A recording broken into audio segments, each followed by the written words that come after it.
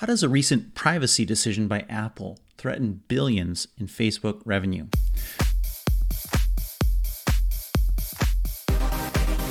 Welcome to Tech First with John Koetsier. Facebook is one of the two most dominant companies in an $80 billion industry that impacts hundreds of billions, if not trillions, in consumer spend. But a huge percentage of that revenue is now at risk thanks to an obscure privacy move by Apple at the company's Worldwide Developer Conference in June. The move? Deprecating a mobile device identifier called the IDFA. It's a super geeky term in a super geeky industry, mobile advertising, but it represents a sea change in how advertisers and ad networks target ads to consumers. Good targeting leads to relevant advertising and, of course, high returns for both the advertiser and the ad network. Poor targeting, it's literally worth 50% less by Facebook's own numbers. The IDFA is the identifier for advertisers.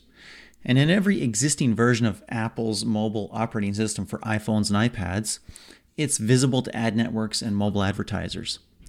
Unless consumers opt out in a little seen out-of-the-way setting, which only about 30% of iPhone users have bothered to turn off. Facebook uses the IDFA and the Android equivalent from Google, GAID, to accumulate data on what billions of people do in apps. Facebook then uses that data to target app install ads that are aimed at getting you to install a new app or a game.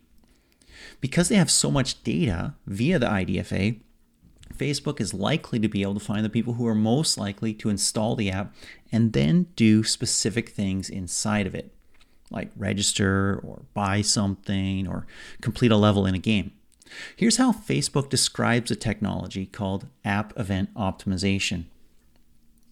Using AEO, you could optimize your ads for any app event, such as Achieve Level, so that your ads would be shown to people who would be likely to download your app and also achieve a new level within the game. You could also optimize for in-app purchases using the Purchase App event in AEO, says Facebook.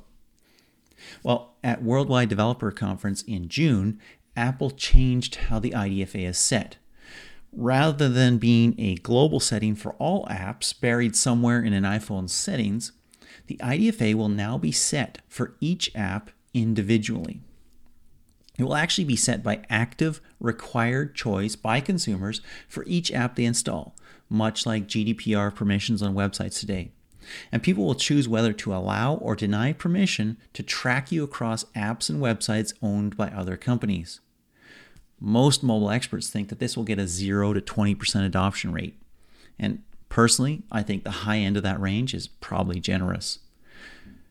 The immediate result is that tracking what people do in apps will become a lot harder, probably in fact illegal and likely impossible.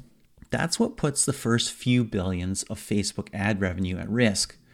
Mobile app installs is close to an $80 billion business in 2020 and estimated to hit almost $120 billion within 2 years. Facebook and Google own about half of the global digital ad industry in general and are also the two most dominant players in mobile app installs.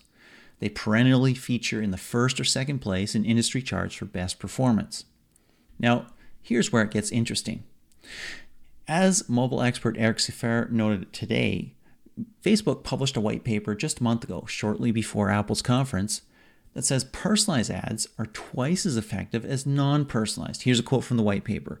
We ran a test that constrained delivery to just mobile app install ads for a small portion of audience network traffic, then compared personalized ranking to non-personalized ranking, the white paper says. We observed more than a 50% drop in publisher revenue between those two treatments, with no changes made to targeting. A 50% drop in return on ad spend might just mean also a 50% drop in ad prices you'd be willing to pay. Well, Facebook generated almost $71 billion in ad revenue last year, and almost all of it was on mobile, where the IDFA and the GAID can aid in ad targeting. Pretty obviously, less sophisticated targeting could easily mean less valuable advertising. And the IDFA was just the first shoe to drop. Sefer says that Google is likely to follow suit within 6 months, which would kind of follow a trend. Apple created the IDFA to increase privacy and decrease use of hard-coded, unchangeable device identifiers. Google followed suit. Apple killed a third-party cookie on the web with intelligent tracking prevention in Safari. Google is following suit with Chrome. If Google continues that trend and makes GAID opt-in in a similar way, basically designed to guide consumers to opting out, that's when the other shoe drops. Then Facebook's not just out of luck on Apple mobile platforms, it also loses sophisticated tracking capability on Android as well. And that's additional billions at risk. Now, Facebook has its software development kit in hundreds of thousands of apps, as I've talked about before. The company could try and use that as a data source to aid in ad targeting. But it would be tough for a couple reasons. One, it's not a given, standard, always available option. Not every app has the Facebook SDK in it. Also, because what I've heard based on those who have talked to Apple, that would violate users' don't track me choices. Interestingly, killing the GAID would harm Google's advertising capabilities as well. But as the Android platform owner, Google is more likely to be able to come up with a solution that enables its own ad tracking while harming Facebook's, or at minimum, harms itself less. At least if it's willing to take any antitrust heat on both sides of the Atlantic that might pop up. This isn't the first challenge ad networks have faced in targeting, of course. The vast majority of ads used to be delivered with contextual targeting.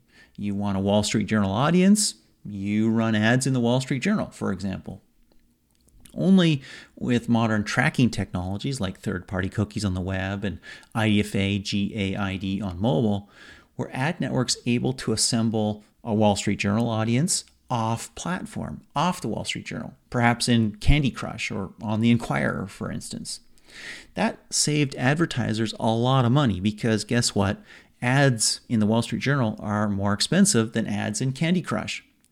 But it also cost premium publishers a lot of money.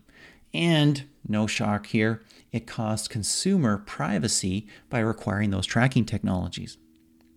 Well, GDPR and California's Consumer Privacy Act and a general consumer feeling that tracking has gone too far, add that all to Apple's disabling of the IDFA, we're likely returning more towards a contextual model of advertising than a tracking model. And that threatens Facebook revenue, at least in the short term.